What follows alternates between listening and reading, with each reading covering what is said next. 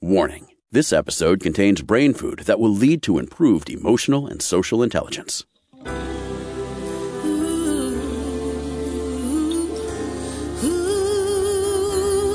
Give us 1 hour and we'll help you change the way you think about happiness. Harvesting Happiness with Lisa Cypers-Kamen is fresh, optimistic, and purpose-driven media that promotes well-being from the inside out.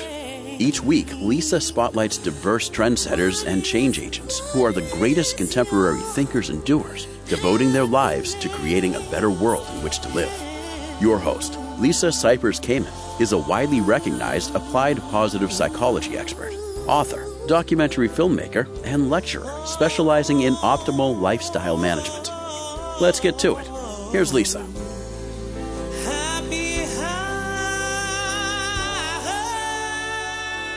Good morning, good afternoon, and good evening, wherever you are. Thanks for joining us on today's show, where you will learn about dying well in America, how to find a divine path to the end of life with my first guest, Dr. Herbert Anderson. This interview was originally broadcast in May of 2016.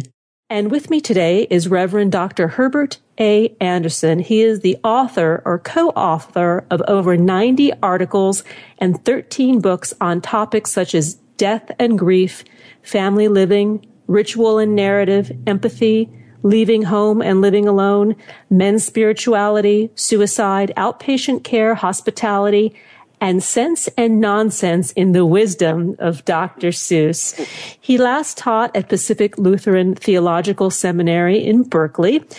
He continues to be a core doctoral faculty at the Graduate Theological Union in Berkeley as research professor of practical theology. He's taught for many years. And prior to beginning today's show, we were talking about the first class that he taught at Princeton Theological Seminary in the 70s. Welcome, Herb. I'm so happy to have you with us. Very glad to be here. This is a subject you and I spoke of also before we got started that is near and dear, obviously, to your heart. It's your life's passion and the work that you've done, the lion's share of your research and study and teaching on, and yet it's a very uncomfortable conversation for many of us to have. I think that's very true, and for reasons that sometimes are even unknown to us. Why are we so uncomfortable talking about something that is so inevitable? Yeah. We talk about birth, we talk about taxes, but we're not talking about the D word as if it were like the C word, right?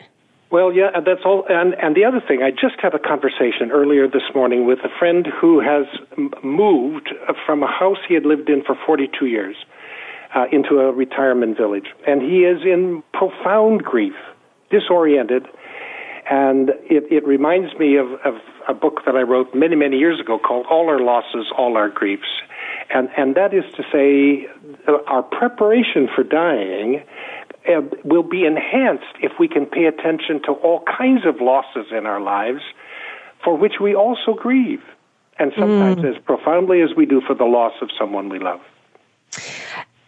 I completely agree with you, and I shared a little bit about my own experience and how I came to really focus in on this subject. Part of the service work that I do is I work with seniors who are caregivers on a monthly basis. And this came up as a need and a topic that they really wanted to explore. You know, they all felt that they were in the winters of their lives. They are in the winters of their lives.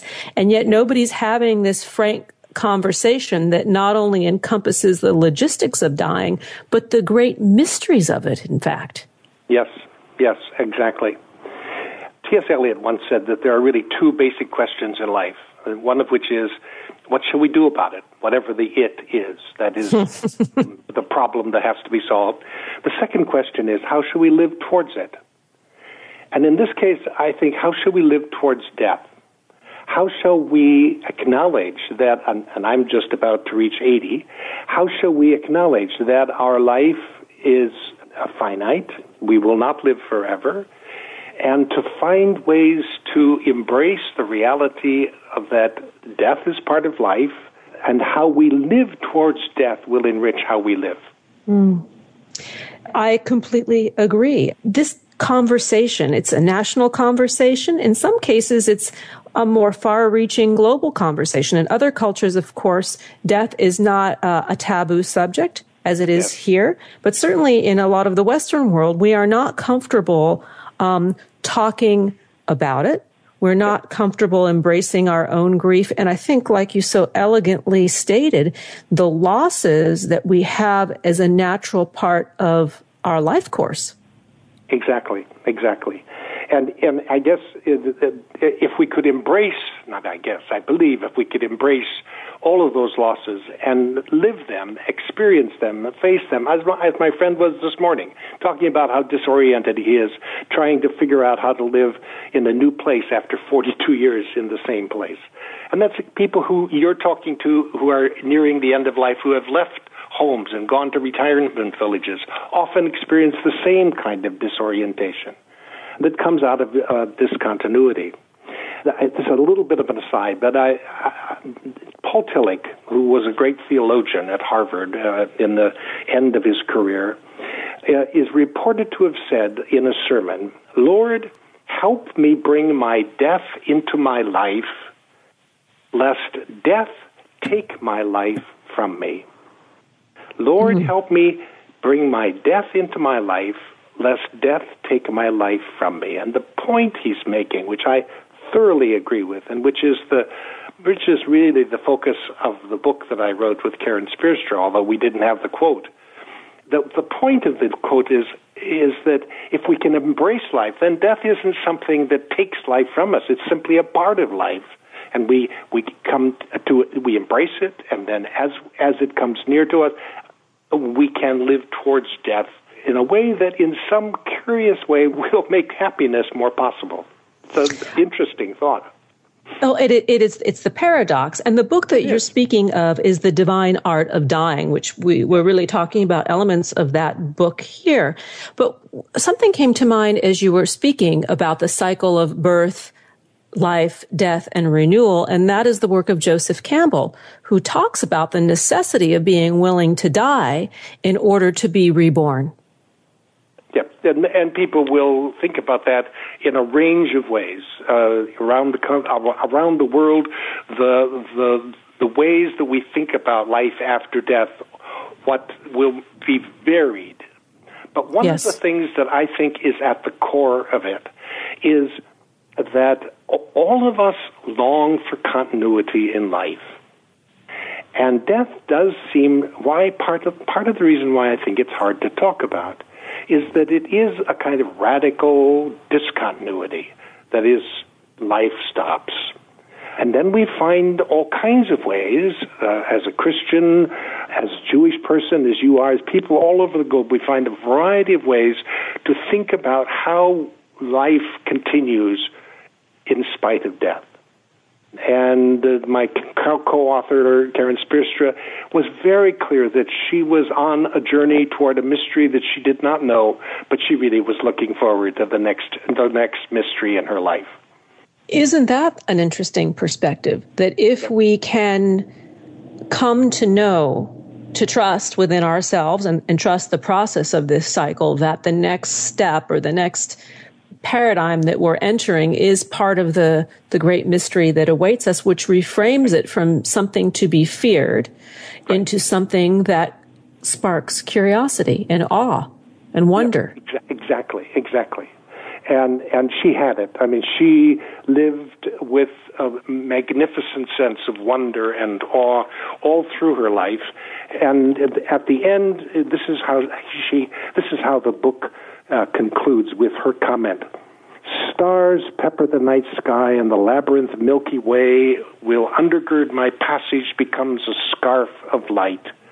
The same sky has been hanging over my head for 73 years, but now I can see it finally. Everything is mystery. It's all so much more than I thought. All of this is not easy, but it is, at some mysterious level, perfect." That is absolutely beautiful. Wow. Well, she believed it. And I would love to say that I have the same disposition, and I'm working towards it, because all of us, I mean, it's also about willingness to bear surprise. I mean, how many people hate birthday surprises or any other surprises in their life? So to think about coming to the end of a life and knowing that there is yet a surprise ahead, something new, something will happen, and I believe that I will not be separated from God in some fashion that is beyond my knowing. It's a mystery. I love what you just said, the willingness to bear surprise. Because we just don't know. But this really is a long overdue conversation. And we're going to go to a break in a moment. And when we return, I'd love to speak with you further about how the medical profession is so poorly trained and equipped until recently. I mean, there are some wonderful books that have come out that have been published that really do address this topic head on, but it's not something that is now a part of the national conversation. And I want to talk with you about that because I think it could change a lot about the grief and loss process, not to minimize it, but offer a different perspective. I think I agree. I'll look forward to it. Me too. We're going to take a break, and I want to once again mention the book. It's The Divine Art of Dying, and the website to learn more about Herb Anderson is herbertanderson.org. We'll come back. We'll carry on the conversation of this very sensitive and heartfelt subject. But if I could just pose a question before we go, and that is to maybe identify areas in your life that have had to die in order for you to find new life, new perspective, and a new part of your journey ahead. Here comes the break. We'll be right back, and that is a promise. To learn more about cultivating sustainable well-being at home and the office, visit harvestinghappiness.com and explore Lisa's experiential on-site brain fitness workshops, corporate programming, and speaking engagement services.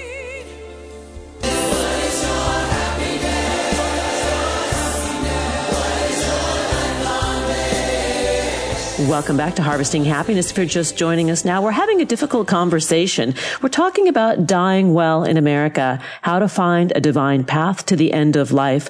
Let's return back to the conversation with Dr. Herbert Anderson that was originally broadcast in May of 2016. Herb, prior to the break, we started to talk about the medical profession and where there may be some deficits that could be bridged to really being more direct, honest, and connected in having this kind of conversation. Yeah, it's very, very interesting that you should bring that up because the change has just been made in Medicare the payments, so that now it's possible to have a half-hour conversation with your physician and have it reimbursed up to $80, something like that. A conversation with your physician about end-of-life issues. That has not been until now a possibility, and so that opens up the possibility that there might be more conversations, that physicians are willing to take the time to talk with a patient about their life. The phrase that I would use is life-limiting illness. A life-threatening illness may be also an occasion to talk about it, but once it's determined that they have an illness that will limit their life, we used to call that terminal illness, but that's not a felicitous term. No, it is not. Yeah, but once they're faced with a life-limiting illness, then to be able to have a conversation with their doctor about how shall they move forward, and what treatment possibilities are there, what options do they have, and that this can be a conversation both with physician and families. And I think it is sort of now the code. And it's nice that you've brought it up. The code is simply having the conversation. It's the people that you are talking with in the retirement center or that want to have the conversation. And we need to have the conversation with our children. But you know what? We have a hard time having conversations with our children about our estate. Yes. And that's just a prelude to talking about how shall we deal with what treatments will we do as we come to the end of a life. But so it's all about inviting people to start practicing having a conversation about limits, about finitude, about nothing lasts forever, about what's the nature of the estate and how shall it be divided. All of this is conversation that opens up the possibility of thinking about the end of life. And what I believe happened in these conversations is instead of it taking on a morose tone or a dark tone, it ends up being a very choice-driven conversation about how do we wish to live. Right. And I was saying to you before the break that it's exactly true. And I was saying to you before we took a break that there are impediments to this that can be dealt with, and not the least of which is the willingness for everybody to be transparent. One of the things that I learned most of all from Karen Spearstra in writing this book with her, because she was dying while we wrote the book, and died after we finished doing all the proofings of the manuscript. But she was transparent about her dying. She didn't hide it. And it was liberating for her. It was liberating for her husband, John, and her two sons, for all the friends that she met. And she became, ironically, at the end of her life, another kind of celebrity in northern Vermont. She was on the radio, she was in the newspaper, and people were calling her because she was willing to be transparent. And that's not always easy for everybody, but the absence of transparency leads to secrecy, and secrecy leads to loneliness and isolation and not happiness. So it is. And yes, depression. I mean, all the things that we don't want to have happen begin to happen. Yep. And one of the other themes that I just want to be sure to get up, because it's something we don't talk enough about, and that is the whole question about human agency and about patient and personal autonomy. One of the things that children do to aging parents, and I'm 80, I'll be 80 in a month, and so I've already been the recipient of it, is that they presume that their parents are not quite as capable as they used to be. And so there gets to be some challenge to my agency, my capacity to choose and to act. But that is one of the gifts that a conversation can give to an individual who is facing a life-limiting illness, that they can make choices about their life. And then the choices they can make will enable them to live as fully as possible until they die. That's the whole point of our little book.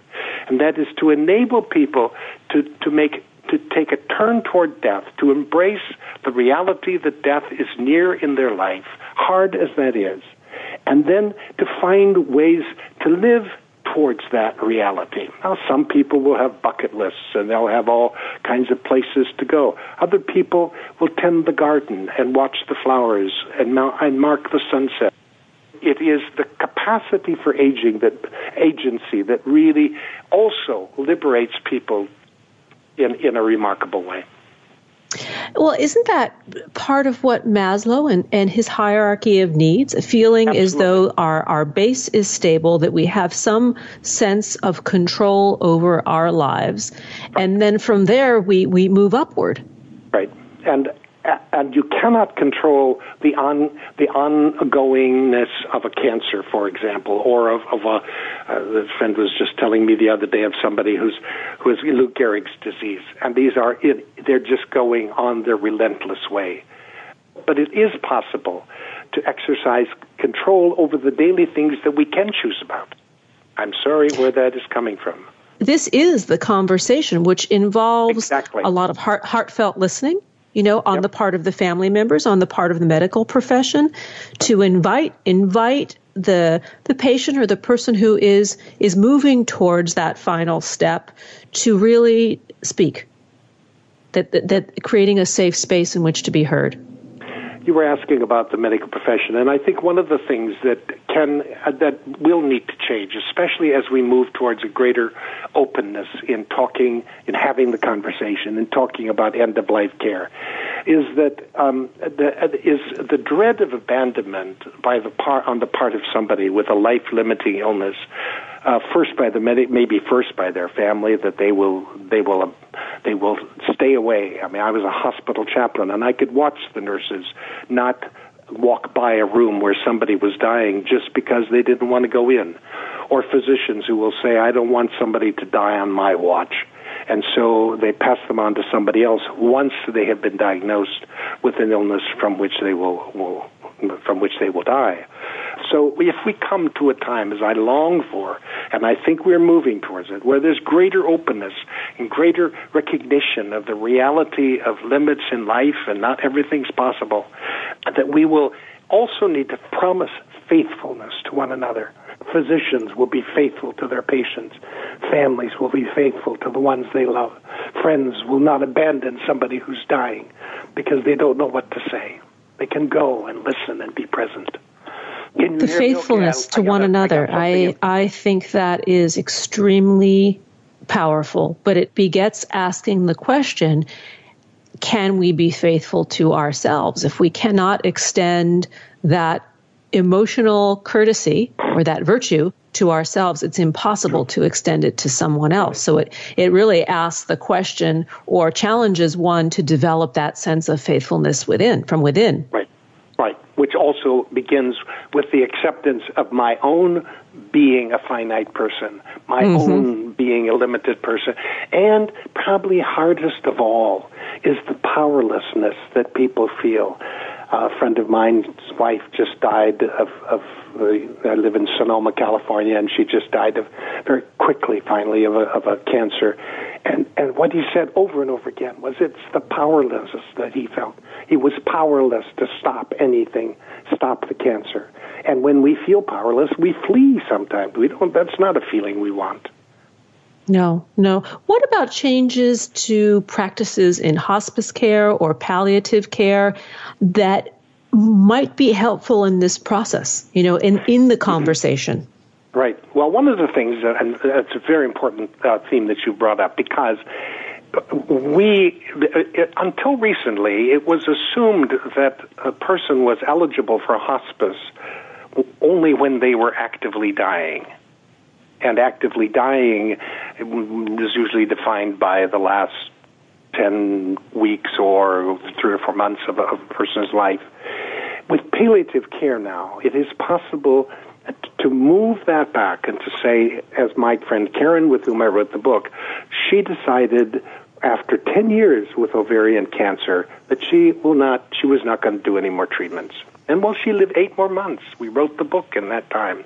But she decided she would do no more chemotherapy, even though it had been working. She wanted a quality of life at the end. And so palliative care makes it possible for us to move back the time so that a person can say, okay, I'm not going to do any more life continuing, extending treatment. I'm not looking for one more magic cure. I will die. I'm going to accept that, and then I'm going to find how I can live as fully as possible. What stories will I tell? What gifts will I give away? What flowers will I see? What sunsets will I experience? All of that then becomes possible because palliative care has made it possible for us to live with pain for a longer period of time. Once Karen made that decision, even though she wasn't, when she decided, actively dying, then she did have to become a part of hospice, which says you can't do any more life-sustaining treatment. That's the criteria. But the palliative care has really opened up the possibility of a longer and a more fulfilling and rich time before death in people's lives. Thank you, Reverend Dr. Herbert A. Anderson. The book, once again, is The Divine Art of Dying, How to Live Well While Dying, and it was co-written with Karen Spierstra. And to learn more, please visit herbertanderson.org. Thank you. This is a conversation that makes me happy to have. It's not necessarily a happy subject matter, but it allows us to be empowered to embrace joy in the best ways that we can. It was a pleasure to talk to you, and I totally agree. Thank you. Thank you. Here comes the break. We'll be right back, and that is a guarantee. Did you know that happiness is actually good for your health? Happy people live longer, are more productive, and make better partners, parents, and professionals. Connect with us on Facebook at Harvesting Happiness and follow Lisa on Twitter at Lisa Kamen for a daily dose of inspiration.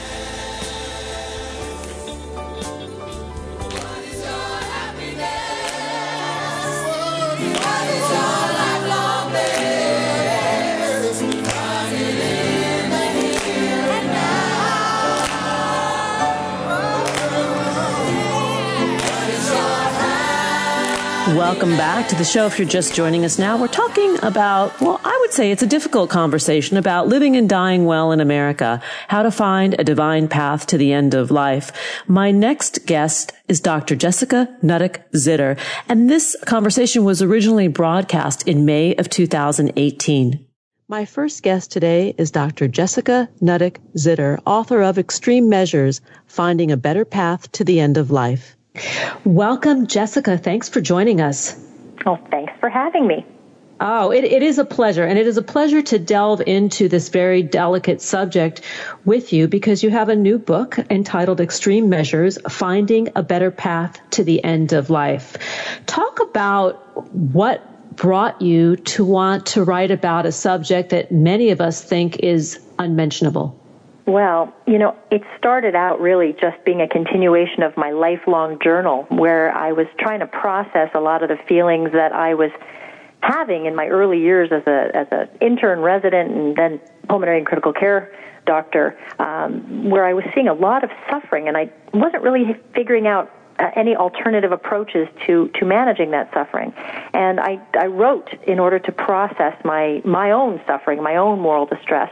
And eventually, as I started to change my own paradigm about how we should deliver the best care, I found the palliative care movement and then found that I was able to treat patients in a way that made me feel a lot more optimistic and certainly resulted in what looked to me like much better ends of life for a lot of the patients I was caring for. And so then I began writing more optimistic pieces, and it congealed into a book. And so that's how it happened. And a great book it is. Congratulations, by the way. That is like giving birth and then some. True. Let's talk a little bit about palliative care, because some of our listeners might not know exactly what that means. To palliate comes from this Latin word palliare, which means to cloak.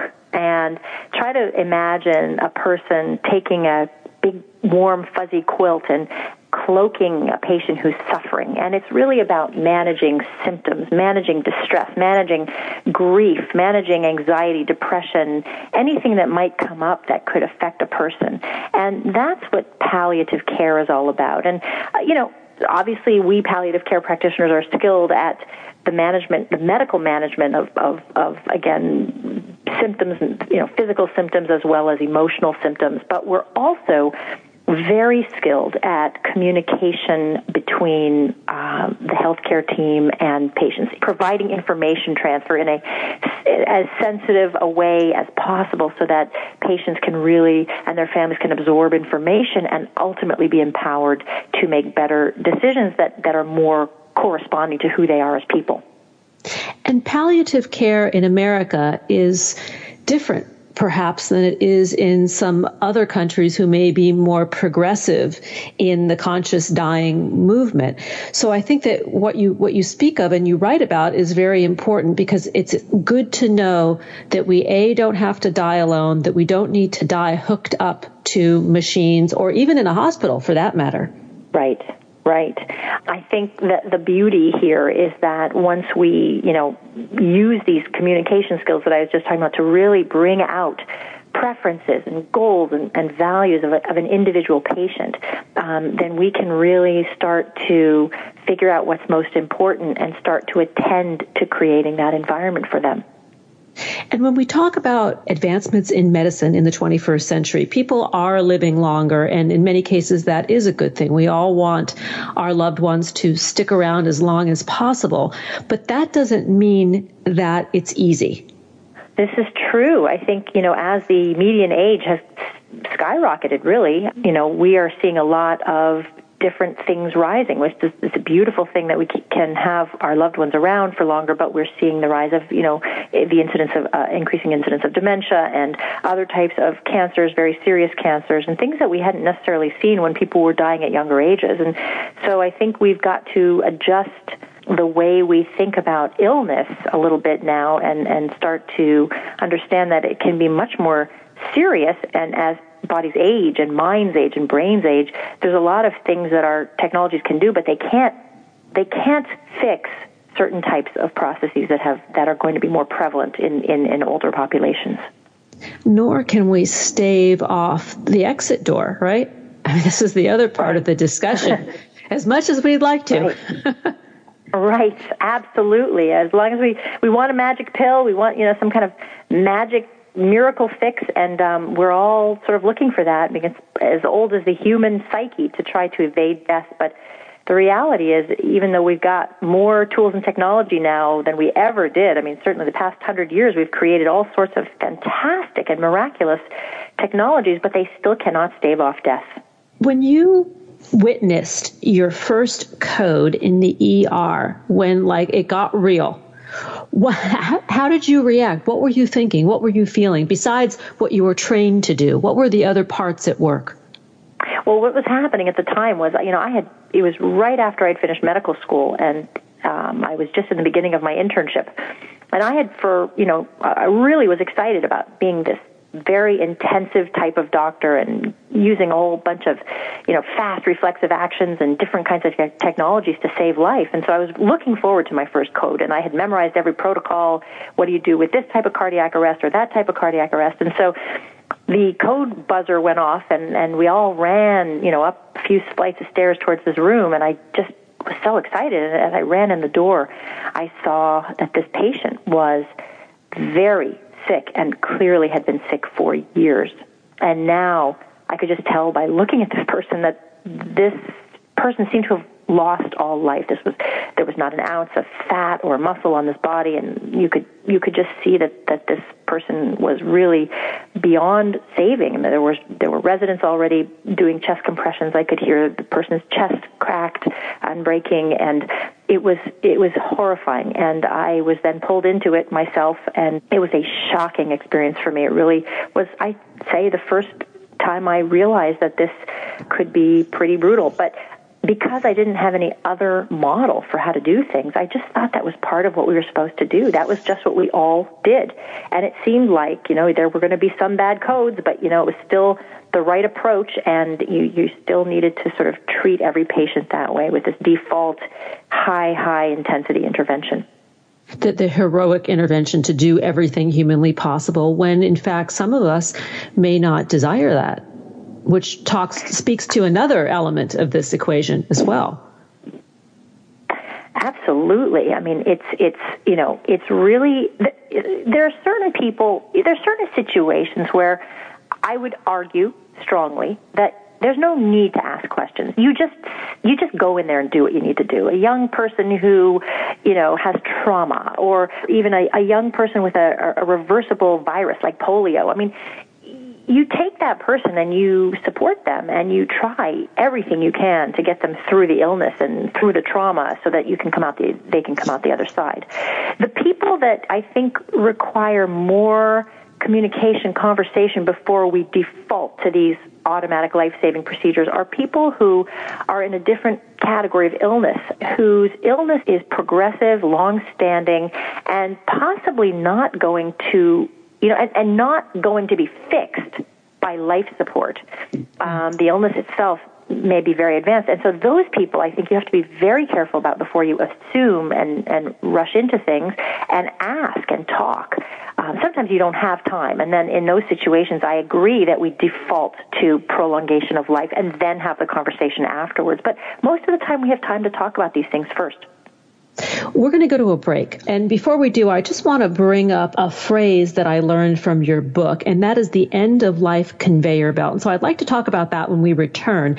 The book we are talking about today is Extreme Measures, Finding a Better Path to the End of Life, written by Dr. Jessica Zitter, MD. To learn more, please visit jessicazitter.com. On Twitter, you can find her at Jessica Zitter, and on Facebook, guess what? Jessica Zitter. Here comes that break. We'll be right back. Who says money can't buy happiness? Whether you are a skeptic or seeker, check out Lisa's new book. Are we happy yet? 8 Keys to Unlocking a Joyful Life. A boot camp manual for greater emotional fitness is available at Barnes & Noble, Amazon, IndieBound, and HarvestingHappiness.com. Here's a truth bomb. Emotions are contagious, and happiness is a universally desired state. But we tend to forget that we all have the freedom to be happy or the liberty to be miserable each day. regardless of external circumstances. Explore the journey of human happiness, how to find it and keep it, with Lisa's documentary film, H Factor. Where is your heart? Visit harvestinghappiness.com to learn more. Happiness, yeah.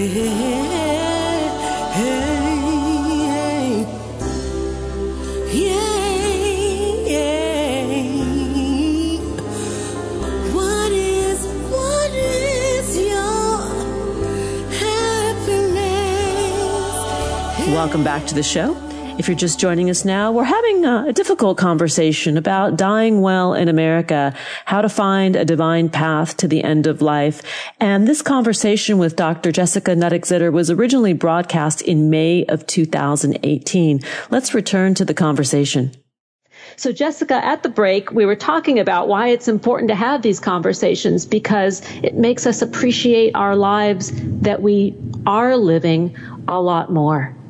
Absolutely. I think that's one reason. I mean, of course, that it helps you be more conscious and aware of your life and take it and not take it for granted, but also because it helps you actually live better all the way through your life. If you are preparing and planning, your life right until the very end is going to be much more driven by your preferences and values than if you didn't talk about these things. Agreed. I mentioned prior to the start of the show that I co-facilitate an end-of-life group, coincidentally, at the Malibu Senior Center. And I do this as part of my community service. And I find this group to be the most joyful older people that I have ever encountered. They are very aware of what they want, what their desires are, what they want that ending to look like. And talking about that end-of-life conveyor belt that you've written about is what is on their mind. And it makes them want to be more alive and happy with the years remaining. Absolutely. It reminds me of a conversation I had at an assisted living facility. They invited me, their end-of-life interest group invited me to come and speak. This was several years ago. And I remember it was a lot of, mostly women in their mid-80s, and they were just this amazing group of firecrackers. And I remember they said to me after the talk, they invited me up for a drink, and we sat down and we're drinking, and one of them said to me, well, we all have our POLST forms filled out. I don't know if you know what a POLST form is. Physician Order for Life-Sustaining Treatment, which is it's a doctor's order that basically says do not intubate this person, do not do CPR. You can check off whichever treatments you do or do not want. And I said, wow, why? You're all living these wonderful lives. You're in your mid-80s. If God forbid you got a pneumonia or a urinary tract infection, why wouldn't you want to come to the intensive care unit and have me, intubate you and stabilize you and possibly get you back to, your life here at this wonderful place where you've got your families and you've got lovely food. And I was surprised that every single one of them said, we just don't want to take the risk that we won't get back to this life. We don't want to be in a situation where we'll be risking that. And it was surprising to me because I thought, well, if I were in my mid-80s and pretty healthy, I'd probably want the doctor to try to resuscitate me. If it wasn't working, then we could have another conversation. My family knows that I wouldn't want to stay in a prolonged state on a breathing machine, but I would want to try. But they were very clear, and I thought, you know what? Who am I to tell these people what their preferences should be? And that's the beauty of this whole thing, is it's very personal, and everyone's allowed to make their own choices and their own preferences, but people need to be brought into that conversation. And what you write about is a very intimate exploration of this area. It's, I find it kind of exquisitely intimate when people start talking in this way, because it is the last frontier. It's not something that is spoken about openly up until now. And I'm hoping that national conversation is changing. I think it is. But you write from such a beautiful perspective, the stories, patient stories. Maybe you could share another one or two with us. Oh, my goodness, I have so many. I know you do. Let's see. Well, I'll tell you the story that's the epilogue of my book, which is, I think, one of the most sort of heartfelt stories. But it's only one of a number of these types of stories. This is a woman who had very serious metastatic lung cancer, and she loved life. She was young. She was in her early 60s. She had children and grandchildren and loved to drink wine and just loved to garden. And when she found out she had cancer, she said, that's okay, I'm going to fight it. I'm going to do it. And so she went through course after course of chemotherapy. And she was willing to fight, but she wasn't getting better. And by the time I met her, it was in the intensive care unit, and she came in shock, which means that she had absolutely no blood pressure.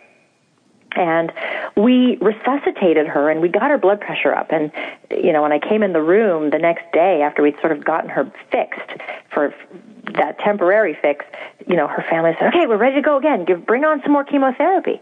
And I realized that they just didn't seem to realize that this was a progressive illness and she was close to death. And I thought, oh my goodness, I succeeded in my job here. I got her blood pressure up, and they're supposed to send her to the floor now to another team. But I think this woman needs to hear from me, because I don't know if anyone's going to tell her, that she's actually dying. I think she needs that information. And so I was terrified, but I sat down and told, this was only a few years ago, so I've been doing this for a long time, and I still find it difficult. I sat down on the side of her bed. Her daughter kind of glared at me because she seemed to see that I was coming in with some bad news. It was like a no bad news zone. And I said, I think that we're coming to a point where I think, if we continue along this path, you're going to end up really being attached to machines, and I want to make sure that's what you want. And they essentially kicked me out of the room. Thank you, but, please leave. And I did. I felt terrible, and I thought, did I make a mistake by telling them this information? And about a day and a half later, I went up to her room on the floor. She was now being cared for by a ward team. She was out of the ICU. And I walked in, and I was kind of nervous because I knew they were angry at me. And when I walked in the room, I saw her sitting there with a big, huge smile on her face. She was ready to go home. And she was talking to her daughter, who was at home, and her face was on the iPad. And I heard her daughter saying, Mom, which bottle should I open? And when this patient saw me come in the room, she smiled and said, hey, Dr. Zitter, Becky's at home getting ready to open a nice bottle of wine. I'm going home with hospice. And in that day and a half, they had processed what was happening. They had heard what I had said. They had dealt with it and decided that she wanted to live her life. And she got another 4 weeks at home with hospice. Her bed was in the living room. They had a wonderful time. Her funeral was beautiful. It was a celebration of a beautiful life. And if we hadn't had that conversation, I think she would have continued on the end-of-life conveyor belt and died on machines. Wow, that really is a very beautiful story, and one that I think really serves as a lesson for all of us, why it's important to pay attention, have these conversations, and I think also bridge the gap between fear and loathing of the doctor. And I hate to say that because you're a lovely doctor, clearly, but a lot of us are very anxious. We see the doctor as an authority figure, and I think there's a lesson in that too. I think we doctors have a lot of work to do in terms of making this experience less hierarchical.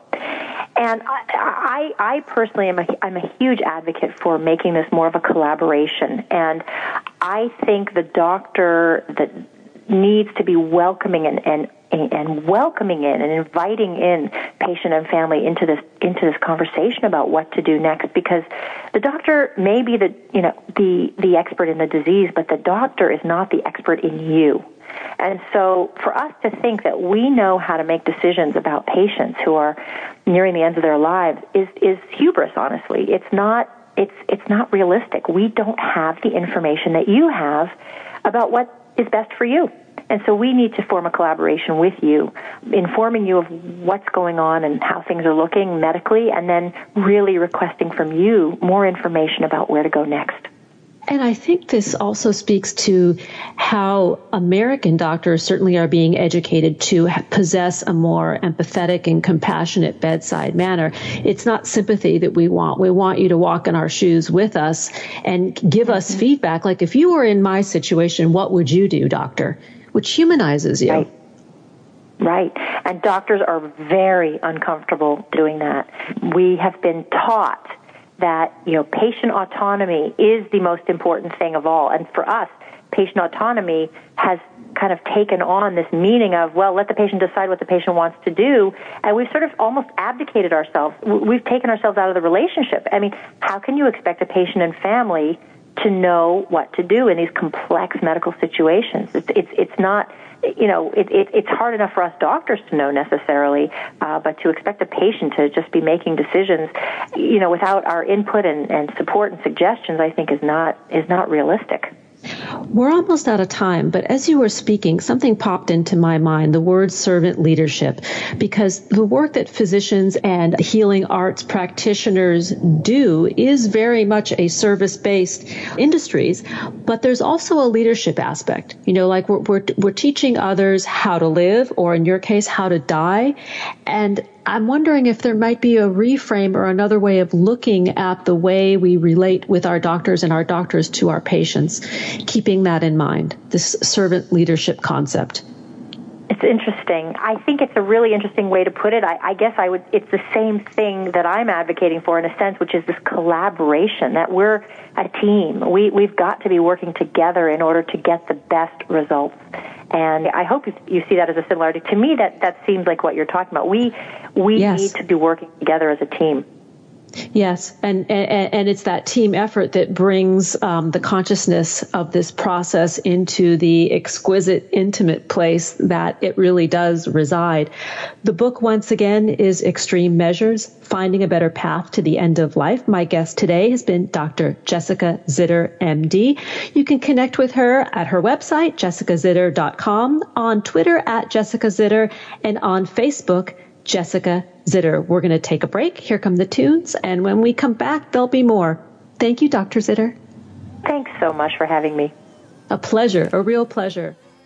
Thanks for joining us on Harvesting Happiness. This is Lisa Cypers-Kamen, and my guests today, Dr. Herbert Anderson and Dr. Jessica Nuttick-Zitter, wishing you kind thoughts, kinder words, and the kindest of actions. Until next time, remember, happiness is an inside job. Happiness is your inside job. Go out and rock your day. Keep harvesting your own happiness anytime and anywhere from the comfort of wherever you are. Subscribe, listen, and share hundreds of downloadable episodes via our free app or from our libraries at toginet.com, iTunes, Google Play, and other fine podcast platforms. To learn more about Lisa's global consulting services, please visit harvestinghappiness.com. Spread more joy by liking us on Facebook at Harvesting Happiness and following Lisa on Twitter at Lisa Kamen. Harvesting Happiness is produced in collaboration with TogiNet Radio, KBUU Radio Malibu.net, and is available on PRX, the Public Radio Exchange.